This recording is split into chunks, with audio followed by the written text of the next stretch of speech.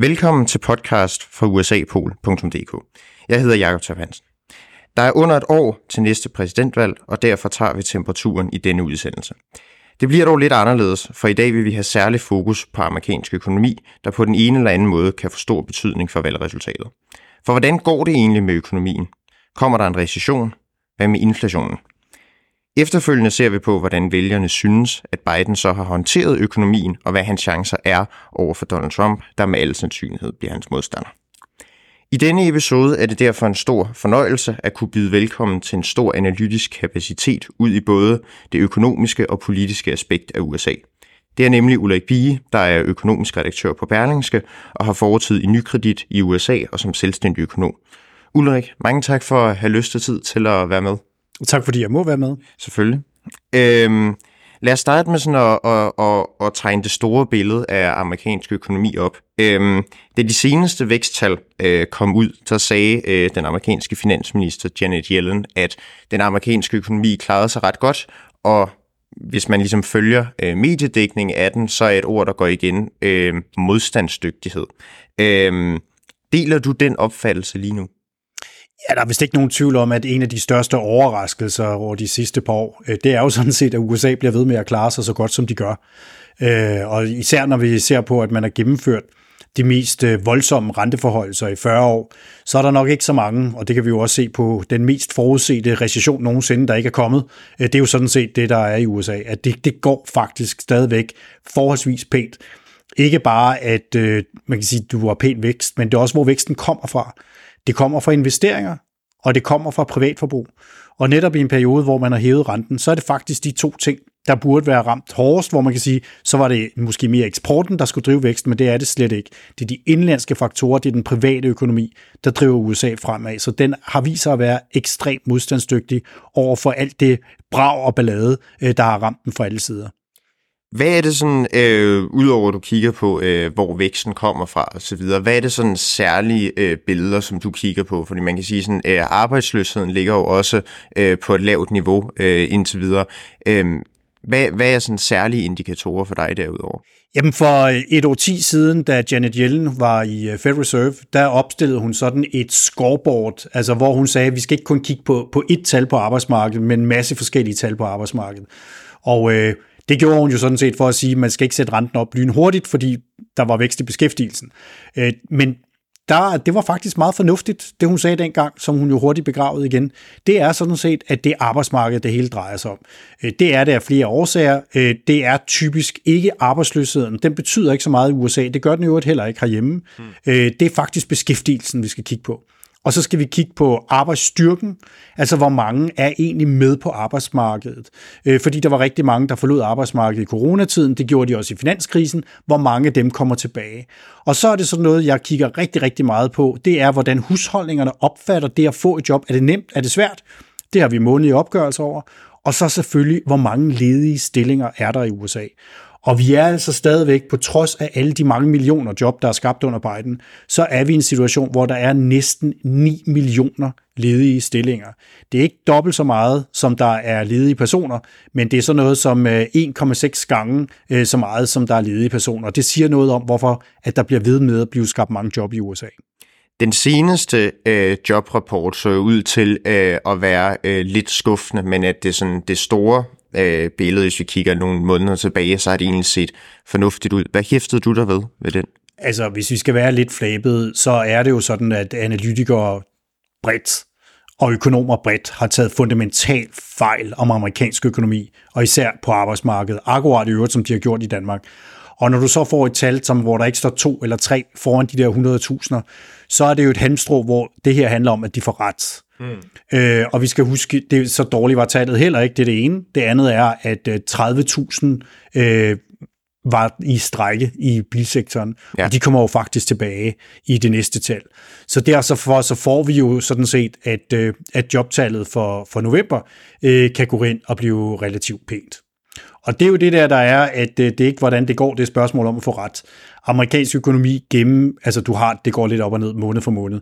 Men jeg sige, der er absolut intet, der tyder på, at jobmotoren er sat ud af kraft, eller at vi nærmer os sådan en nulvækst på arbejdsmarkedet. Og derfor så virker du heller ikke til at være specielt bekymret for en recession inden for sådan nogenlunde overskuelig fremtid, som mange økonomer jo ellers er. Ja, men så skal man heller ikke glemme, at det er inflationen, der er det helt store problem. Det er også det store politiske problem for Biden. Og det, som amerikanerne jo ikke ser så meget, det er jo sådan set, når de spørger om, hvordan går det, og hvordan føler du det, det er jo, at lønstigningerne har også været ganske pæne, og det interessante er jo sådan set, at lønstigninger har været pænest i bunden. Så alle dem, der jo normalt ikke får noget ud af et opsving, fordi det har været sådan et, kan man sige, coronadrevet opsving, ikke? Hvor det er folk går ud og spiser, og folk går ud og køber i butikker og sådan noget, alt det fysiske, så er det jo faktisk dem, der har fået de pæneste lønstigninger. Så vi har egentlig fået en udjævning i den meget store ulighed, der har været i det amerikanske lønbillede, bare i hvert fald sådan midlertidigt. Og det betyder jo også, at købekraften er jo slet ikke ramt så hårdt, som man render rundt og tror. Der er rigtig mange, der faktisk, når de har skiftet job, har oplevet, at de har fået en højere løn. Ikke? Det er jo ofte sådan, at man skal skifte et job for at få et lønhop, og i USA, der er det jo altså mellem en tredjedel og halvdelen, der har skiftet job de senere år. Og derfor så ser vi også, at indkomsterne i husholdningerne er steget meget mere, end lønnen egentlig siger. Fordi en ting er, at beskæftigelsen stiger, noget andet er, at lønnen stiger, og det tredje er så, at folk har skiftet job for at få mere i løn. Og det er alle sammen nogle forhold, der betyder, at det går meget bedre i de amerikanske husholdninger, end mange render rundt og tror. Man har stadigvæk også rekordstore opsparinger stående. Der er nogen, som nu trækker rigtig hårdt på deres kreditkort. De betaler en rente på over 20%. Det er ikke noget, der er særlig holdbart på den lange bane. Men mange husholdninger, ikke mindst middelklassen og den øvre middelklasse, og det er dem, der driver forbruget, de har rigtig mange penge, som det er lige nu. Ja. Lad os dvæle lidt stadigvæk ved inflationen, fordi noget af det, man taler om, er det her fænomen, såkaldt blød landing, hvilket betyder, at inflationen ligesom kan fortsætte med at falde, uden at den samlede økonomi går tilbage. Det er vel indtil videre den tendens, vi har set. Ja, og så er det så spørgsmålet, er det overhovedet en landing, ikke? Altså, eller holder humlebien så flyvende? Det er jo sådan egentlig mest den måde, jeg godt kan lide at se det på. Det, der er det store problem i det der, det er jo sådan set, og det gælder jo rigtig, rigtig mange danskere og rigtig, rigtig mange investorer, sådan set hele det amerikanske aktiemarked. Det er jo, at man har den her idé om, at renten hurtigt skal ned igen. Og jeg bare sige, hvis det er sådan, at vi får positive vækstrater, at vi bliver ved med at have vækst i beskæftigelsen, så er der også et opadgående pres på lønningerne, fordi der er mangel på arbejdskraft, sådan set. Og så får du ikke lavere renter. Du kan sagtens have et 2024, hvor det kan godt være, der kommer 1-2 rentenedsættelser. Federal Reserve sætter sjældent renten ned lige før et præsidentvalg, fordi det kan betragtes som politisk. Så vinduet for rentenedsættelser begynder sådan set at lukke sig i juli. Og hvis du kigger på de fleste analytikere, så regner de sådan set med, at Fed er i fuld gang med at sætte renten ned midt i et præsidentvalgkamp. Det er meget sjældent, man gør det. Men som sagt, har vi en økonomi, der holder sig flyvende, og har vi et arbejdsmarked, som bliver ved med at gå fremad, jamen så er det slet ikke sikkert, at renten skal sætte så meget ned, fordi renten faktisk jo ikke har smadret amerikansk økonomi, som mange troede. Nej, og hvorfor egentlig ikke? Fordi man kan sige, men rentestigningerne har netop, som du siger, ikke påvirket økonomien så meget, som man kunne forvente. Og det er jo noget, som mange ligesom har hæftet sig ved og grublet over, hvordan kan det være tilfældet. Har du en forklaring? Nå, altså grundlæggende så er det faktisk ikke så overraskende, hvis man ser sammenlignet med tidligere. Den amerikanske økonomi er ikke særlig rentefølsom. Det er jo det samme, der gælder for europæisk økonomi. Det er, at boligfinansieringen har længere rentebinding, end den havde tidligere. Det er faktisk ret nemt. Og det herhjemme, der havde vi jo de her berømmelige 1% realkreditlån i 30 år, hvor folk konverterede som ind i helvede til variabel rente. Ikke? Det vil sige, at vores rentefølsomhed som økonomi er steget i takt med, at renterne er steget. Fra en stabilitetssynspunkt er det ikke særlig smart. Men USA har kun fastforrentede lån. Alle muligheder for variabelt forrentede lån forsvandt i finanskrisen.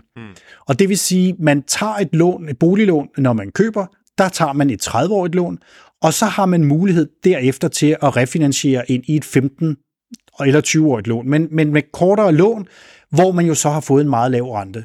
Og det vi kan se, det er jo, at eksisterende boligejere i USA, de skal ingenting, medmindre der er en livsbegivenhed, der gør, at de er nødt til at sælge, så bliver de bare boende, og derfor så ser vi, at omsætningen på boligmarkedet er den laveste, der nogensinde er målt, men dem, der bor, har aldrig boet billigere. Og det er den største post i langt de fleste husholdninger, og den bliver bare slet ikke påvirket. Det andet, det er jo så virksomhederne, og det er det, du lærer på første årsprøve på polit. Når renten stiger, så falder investeringerne. Men de amerikanske erhvervsinvesteringer ligger også på rekordhøjt niveau, og det gør de, fordi arbejdskraft er blevet dyr. Så det, der sker samtidig med, at man har lavet de her meget store pakker fra Biden med højteknologi og klimateknologi, så er der massive investeringer i de amerikanske virksomheder, upåagtet hvad renten gør, fordi der er en anden situation og noget andet, der er blevet dyrere. Så arbejdskraft er blevet meget dyrere i USA, ergo så investerer man i produktivitet, maskineri, kunstig intelligens. Vi har slet ikke forstået herhjemme, hvor stor kunstig intelligens bliver på arbejdspladserne i løbet af de næste par år. Og der er amerikanerne langt foran os. Og det er alt sammen noget, der gør USA mere produktivt, gør vækstpotentialet større, men det er jo også noget, der kan sige, at der gør, at vi rent faktisk har langt mere vækst, end man skulle tro, når man ser på de rentestigninger. Så rentestigninger virker simpelthen ikke på amerikansk økonomi på den måde, som økonomiske lærebøger på første årsprøve vil tilsige. Delvis fordi der er længere rentebinding, dels fordi, at strukturen, det som virksomheder møder, er anderledes, end det har været tidligere. Men så virker det vel også lidt overraskende i forhold til sådan gængs økonomiske lærebøger, at hvis renten stiger, og derved så falder investeringerne, og det er så ikke det, vi ser i USA, så er der vel også nogle overraskende elementer i det? Nå, man skal jo bare sætte sig ned og kigge på, hvor det er, man investerer, og hvorfor. Ja. Altså, det er jo fordi, økonomi er jo sådan meget indimensionelt, ikke? Og jeg må sige, måske er det en lille smule. Hvis man satte sig en lille smule ind i de her ting om amerikansk økonomi, så ville ens forudsigelser måske også have været en lille smule bedre, end det vi har set for rigtig mange, som et eller andet sted har trykket på autopiloten, og sådan plejer det at være. Så må man jo også sige, helt generelt, hvis det er sådan, at man måned efter måned tager fejl i samme retning på samme tal, så kan det være, at man skal tilbage og genbesøge sin model, om det nu også passer. Og du plejer jo også at sige, at plejer ikke længere er noget, der eksisterer sådan hverken i global eller amerikansk økonomi. Og det er vel også meget fint, det vi ser udspille sig. Jamen, det er nogle andre drivkræfter. Altså, der er nogle andre ting, der driver verden, som det er lige nu. Meget af det her handler jo også om konkurrence med Kina og handelskrig med Kina, om at man er nødt til i USA at teknologisk frigøre sig. Men vi forstår slet ikke, hvor stor betydning de her pakker, som Biden har fået gennemført på infrastruktur, på højteknologi, på klimateknologi, hvor meget vækst det kommer til at skabe i USA, ikke bare lige nu, men også i de kommende år. Amerikanske virksomheder bliver hammerproduktive. Det vi ser for eksempel på sådan noget som fabriksbyggeri, højteknologisk fabriksbyggeri er 10-doblet sammenlignet med, hvor det har ligget en lang årrække. Hvad sker der, når de er færdige? Jamen, så får du højteknologisk produktion. Det er der er meget høj værditilvækst. Det vil sige, den værdi, der bliver skabt per medarbejder, bliver enormt høj. Og det er jo noget, der så skaber en stor indtjening. Det er nogle høje lønninger. Det er jo også noget, der så har en ekstra effekt i de lokalmiljøer, hvor fabrikkerne ligger. Det er derfor, der er en kæmpe kamp om at få sådan nogle fabrikker. Men det er også noget, der gør amerikansk økonomi mere produktiv og mere konkurrencedygtig sammenlignet med os. Så hvis ikke vi opdager herhjemme, hvor meget positivt der grundlæggende sker i USA med alt det, der har været deres problem i mange år, nemlig det ikke er en særlig produktiv økonomi, så har vi også misset det tog i forhold til, hvad det er, vi konkurrerer med. Så lad os lige blive ved det med produktivitet, fordi nu nævnte du klimateknologi og så videre. Du var også inde på kunstig intelligens før. Du prøver at uddybe, hvad er det for et billede, man ser der? Jamen det, der er vigtigt at forstå, det er, at amerikanske virksomheder, fordi det er et stort land, de er meget hjemmemarkedsorienteret. Hvis man producerer en blåskimmelost på Bornholm, så skal man ret hurtigt begynde at tænke eksport, fordi så stort er markedet for Bornholms blåskimmelost altså ikke, og den kan du så finde i et supermarked i Whole Foods i Washington. Og det er jo noget af det, der gør, at vores virksomheder lynhurtigt kigger ud i verden. Det gør amerikanske virksomheder ikke. Og derfor så er det, vi ser, at når du skaber et amerikansk marked, så sætter du gang i en supertanker af en fødekæde. Og det er det, der egentlig sker både på højteknologi og ikke mindst på klimateknologi.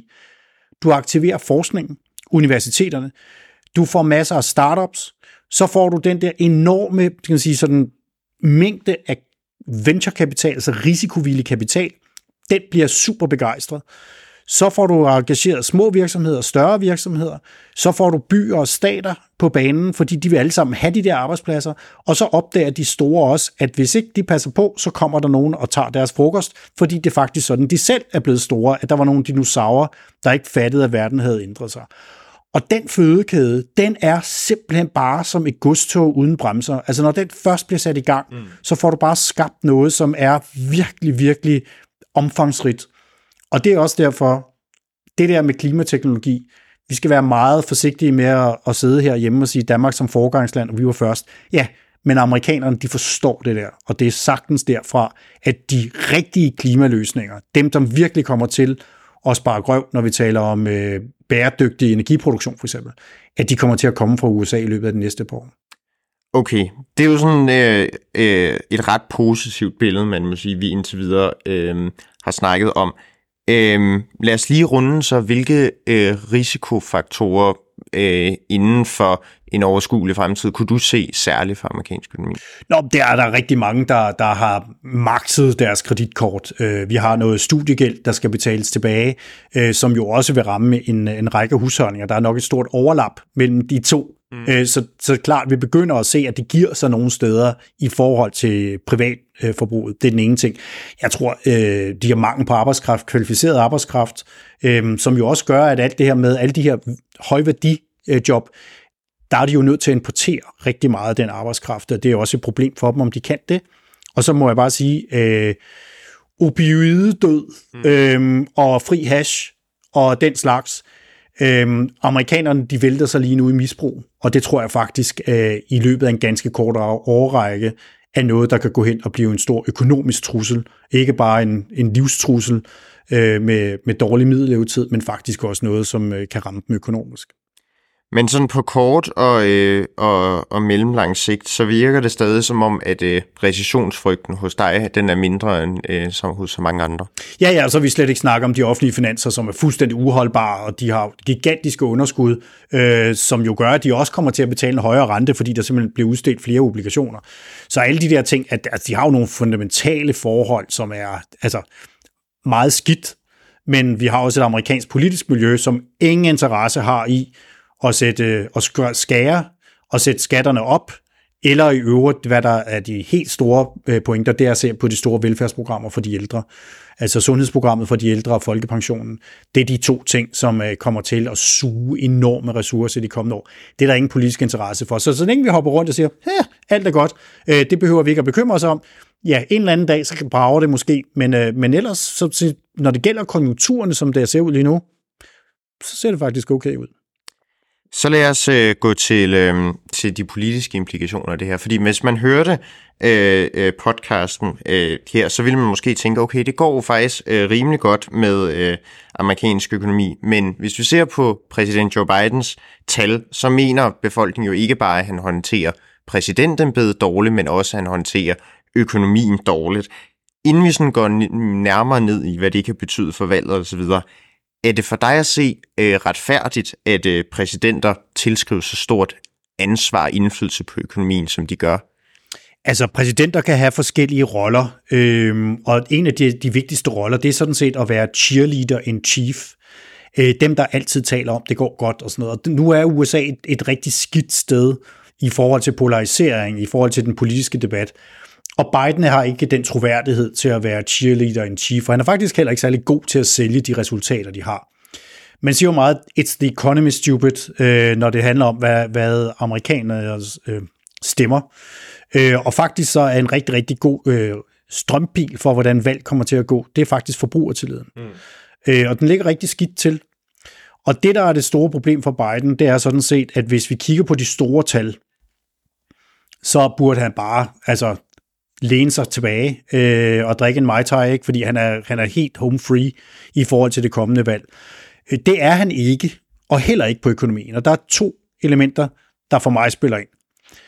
Jeg var i USA i 2003-2006 på ambassaden, og noget af det, vi så med Bush, det var, at det gik egentlig meget godt. Demokraterne råbte og skreg om, hvor forfærdeligt det gik i Irak, og så ramte Katrina, og lige pludselig så dykkede hans meningsmålinger, og så var der ikke noget at gøre. Altså det der bare kørt.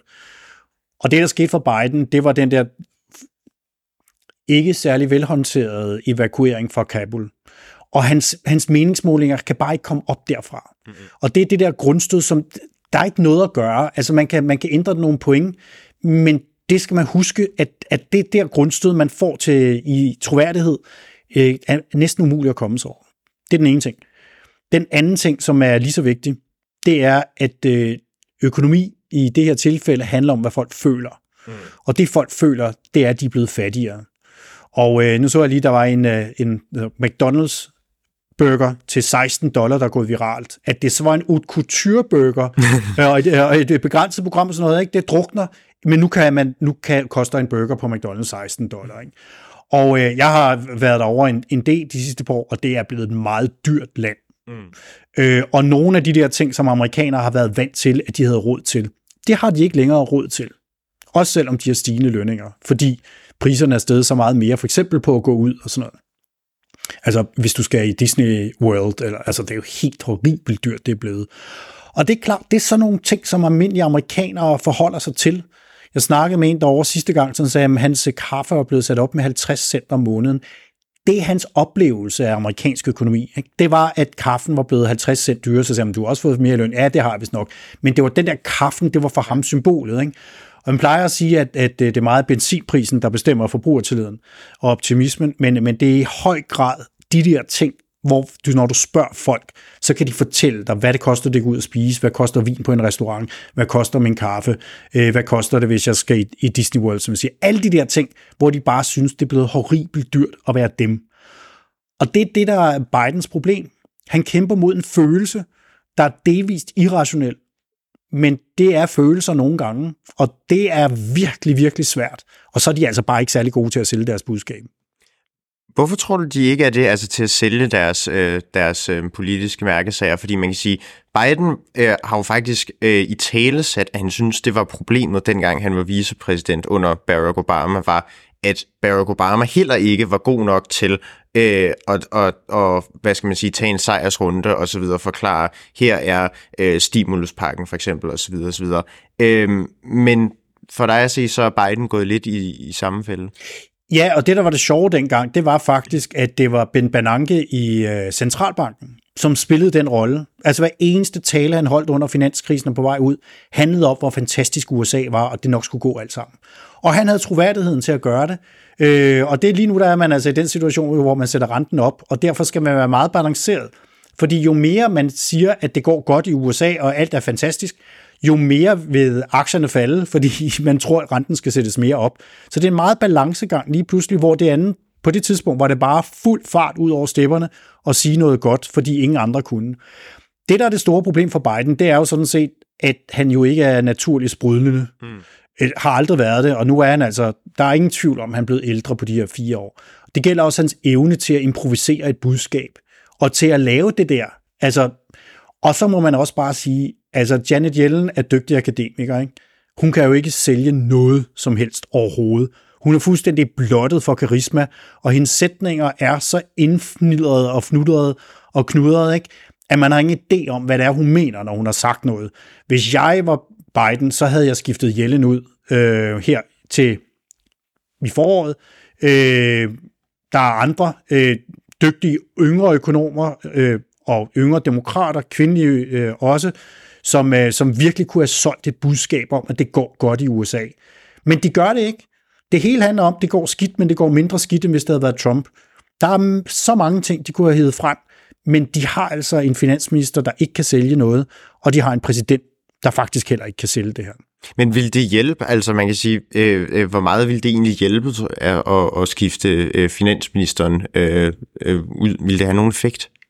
Jamen, det har den effekt, at der jo rent faktisk er rigtig mange programmer, hvor ministre deltager i, både radio og tv. Nu ved jeg godt, at det er meget polariseret, hvor man får sine nyheder fra, men der er jo faktisk alle dem, man kæmper om, de får jo nyheder i midten, de får nyheder fra forskellige kilder.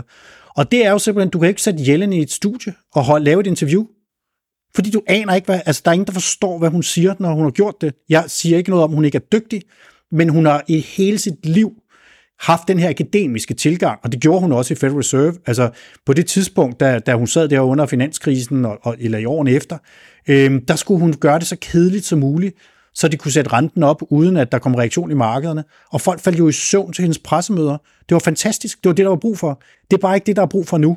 Du skulle have en, der kunne tage hver eneste lokal radiostation, hver eneste tv-station, og bare banke budskabet igennem, at det her, det går faktisk rigtig godt. Og det er der ikke nogen, der kan i den her regering. Så lad os tale om selve præsidentvalget. Først det store billede, man kan sige, Trump har i øjeblikket en snæver føring i de nationale målinger. Det er jo klart, at det betyder ikke historisk set så meget for det endelige udfald. Nej, det betyder meget lidt. Der er mange ting, der kan ændre sig. Bidens approval rating er meget dårlig. Hvor bekymret synes du, han skal være? Det gode, når man er bekymret, det er, at man får lidt adrenalin pumpet rundt i kroppen, og det er rigtig sundt at være bekymret. Man skal ikke være derhen, hvor man er i panik og løber skrigende rundt om sig selv, fordi det er der ikke nogen, der stemmer på. Men man skal være bekymret. Og det skal man i ekstra høj grad nu. Altså bare sige, hvis nu siger du Trump på den ene side, begge de to har en alder, hvor vi ikke kan udelukke, at der sker noget tredje. Det må vi jo sige. Det er jo også derfor, at de der also rants hos republikanerne holder fast. Fordi i øvrigt så har han jo 40 retssager, der passer ikke 92 retssager kørende, ikke? Altså, der kan jo også ske noget. Så på den måde, så skal de jo bide sig fast, så længe de overhovedet kan, fordi der skal være et alternativ. Og bare sige, hvis republikanerne fandt på at opstille sådan som Nikki Haley, så ville Biden tabe med et brag. Det er helt åbenlyst. Hans held er, at Trump er endnu mere hadet, end han er. Og det, man også skal huske, det er, at det kan godt være, at Biden er gammel og sådan noget, men der har jo ingen skandaler været i den her regering. Jeg kan ikke huske en regering, hvor der har været så få udskiftninger på posterne, og hvor tingene faktisk fungerer. Så et eller andet sted, så kan man sige, så længe han kan holde sig oprejst, ikke, så er der faktisk et rigtig, rigtig stærkt apparat rundt om ham. Det er svært at sælge budskabet om det. Men det bliver et valg, der i høj grad kommer til at blive afgjort i forstæderne. Det bliver de veluddannede kvinder, og dermed så bliver det endnu en gang abortspørgsmålet, der kommer til at fylde rigtig, rigtig meget i den valgkamp, vi går ind i. Og jeg tvivler stadigvæk på, at Trump står særlig stærkt i den gruppe. Men man kan sige, der er jo nok en dynamik, der i hvert fald er vendt på hovedet i forhold til 2020. Det er, at Trump ikke længere er siddende præsident. Det vil sige, han står ikke til ansvar for de sidste 4 år, men han er ude i en rolle nu, hvor han er udfordrer, og på en anden måde ligesom kan stå og kritisere det etablerede politiske system i form af Biden. Han har det åbenlyst bedre som udfordrer Trump end som siddende præsident. Det er vel en fordel? Det er en kæmpe fordel. Men altså, vi skal jo heller ikke glemme, at når vi kommer lidt længere hen, og hvis det bliver Biden mod Trump, så får han jo en anden opmærksomhed. Og der vil være 40%, som stemmer på ham ligegyldigt hvad. Ligesom der vil være 40%, der stemmer på Biden ligegyldigt hvad. Og så er det jo dem i midten, det drejer sig om. Og bare sige, Trumps fejltagelser, altså udtalelser, er jo også blevet flere de senere år. Vi har de ting, han siger, han vil gøre, hvis han får magten. Det er jeg ikke sikker på, at hvor langt amerikanerne har lyst til at gå mod noget, der jo kan ligne et statskup for Det Hvide Hus. Så der er jo nogle af de her ting, som vi slet ikke er begyndt at tale om. Altså de ting, han siger, der er noget af det, som er så langt ude, at det er der rigtig mange, som vil være betænkelige ved. Og man skal ikke glemme, at det er en meget lille del af de republikanske stemmer, eller rettere af dem, som identificerer sig som uafhængige, som ikke vil være med på den galej. Så kan resultatet faktisk gå hen og blive ret skævt i forhold til, at Biden kan vinde relativt stort. Hvilket jo selvfølgelig så også vil have store konsekvenser i kongressen. Lad os lige afslutningsvis runde det her med Trumps planer for en eventuel anden periode. Hvordan ser du som økonom på det, hvis du sådan kigger med de økonomiske briller på al den usikkerhed, der vil komme, hvis Trump bliver genvalgt? Altså det, der er så fantastisk med USA, og den fejl, som mange begår, det er jo, at de tager til New York og Washington, og jeg bare siger, nu har jeg jo boet derovre og rejst der en del, ikke? Altså, man er jo helt deprimeret ligegyldigt hvad, når man kommer dertil. Så tager man til Austin i Texas, ikke? De er jo ligeglade. De taler jo bare om, at det er larm i Washington. Og derfor at sige sådan, hvor stor rolle har præsidenten i amerikansk økonomi? Ikke nødvendigvis så stor. Så kan du sige, at Trump han har jo ændret lidt ved det ved at føre handelskrige. På godt og ondt. Biden har jo så taget handelskrigen med Kina og lavet den til en teknologisk krig. Han er lige så meget America First, som Trump er. Han taler bare pænere og skriver ikke grimme tweets. Det, der er problemet med Trump 2, det er, at han vil bruge fra dag 1 vil bruge sit embede til at få hævn og til at kappe båndene til resten af verden. Og den her gang ved han, hvordan han skal gøre. Der er ikke nogen til at holde ham tilbage. Tværtimod så har han identificeret det hold, der vil sørge for at føre hans politik ud i livet. Og så bliver det lige pludselig en præsident, der kan gøre rigtig, rigtig ondt, også på økonomien. Og det er jo det, der er... Jeg er ligeglad, om det er en republikaner og en demokrat. Det er deres afgørelse, om de vil have abort eller ikke have abort. Det er sådan set ikke... Jeg kan have en holdning, men jeg er bare dansker. Der, hvor det er, at Trump vil brænde hele verden ned. Og det er et rigtig, rigtig skidt sted at skulle hen. Og det introducerer en risiko, som man simpelthen er nødt til at tage med, og hvor man slet ikke kan sammenligne med de første 4 år. Men som også hvad skal man sige, når du taler om det, det er også noget, der på en eller anden måde befinder sig på et lidt abstrakt niveau stadigvæk. Stadigvæk, men jeg vil så sige, at de ting, han har sagt, altså man kan lave nogle fremragende valgreklamer mod Trump til at spille i forstæderne på, at bare hvad han har sagt indtil videre, og vi er jo slet ikke gået i gang endnu. Altså når han bliver presset, så ved vi jo, hvad der sker. Altså, og det er... Det kan, altså det vil sige, det er den eneste, hvor det her er et skelsættende valg for USA. Det siger man mange gange. Det var det også i 16, men knap så meget. Altså nu, det her kan gå hen og blive rigtig, rigtig skidt. Og det er klart, det skal man være bekymret for. På den anden side, så må jeg stadigvæk sige sådan, jeg tror ikke, han kommer så langt. Han er nok dømt for et eller andet på det tidspunkt. Og abort, demokraterne har indtil videre med alt det, vi snakker om, og forfærdeligt det går med Biden. Alle de valg, der har været, har demokraterne massivt overperformet i forhold til forventningerne. Senest ved parlamentsvalget i Virginia, hvor de jo rent faktisk vandt, på trods af, at de har en ret populær guvernør, republikansk guvernør. Så når det kommer til stykket, lad os få et år til, hvor demokraterne begynder at hamre på Trump. Man skal være bekymret, men jeg tror også, som det ser ud lige nu, at Biden har fat i den lange ende. Ulrik, det var en fornøjelse, og vi kan 100% blive ved med at snakke i lang tid, men et eller andet sted skal vi jo slutte, og det her, det er meget passende. Tusind tak for din tid. Fornøjelse at snakke med dig. I lige måde. Og tusind tak til jer derude, fordi I lyttede med. Vi håber selvfølgelig, I vil lytte med på flere podcast. Ha' det godt så længe.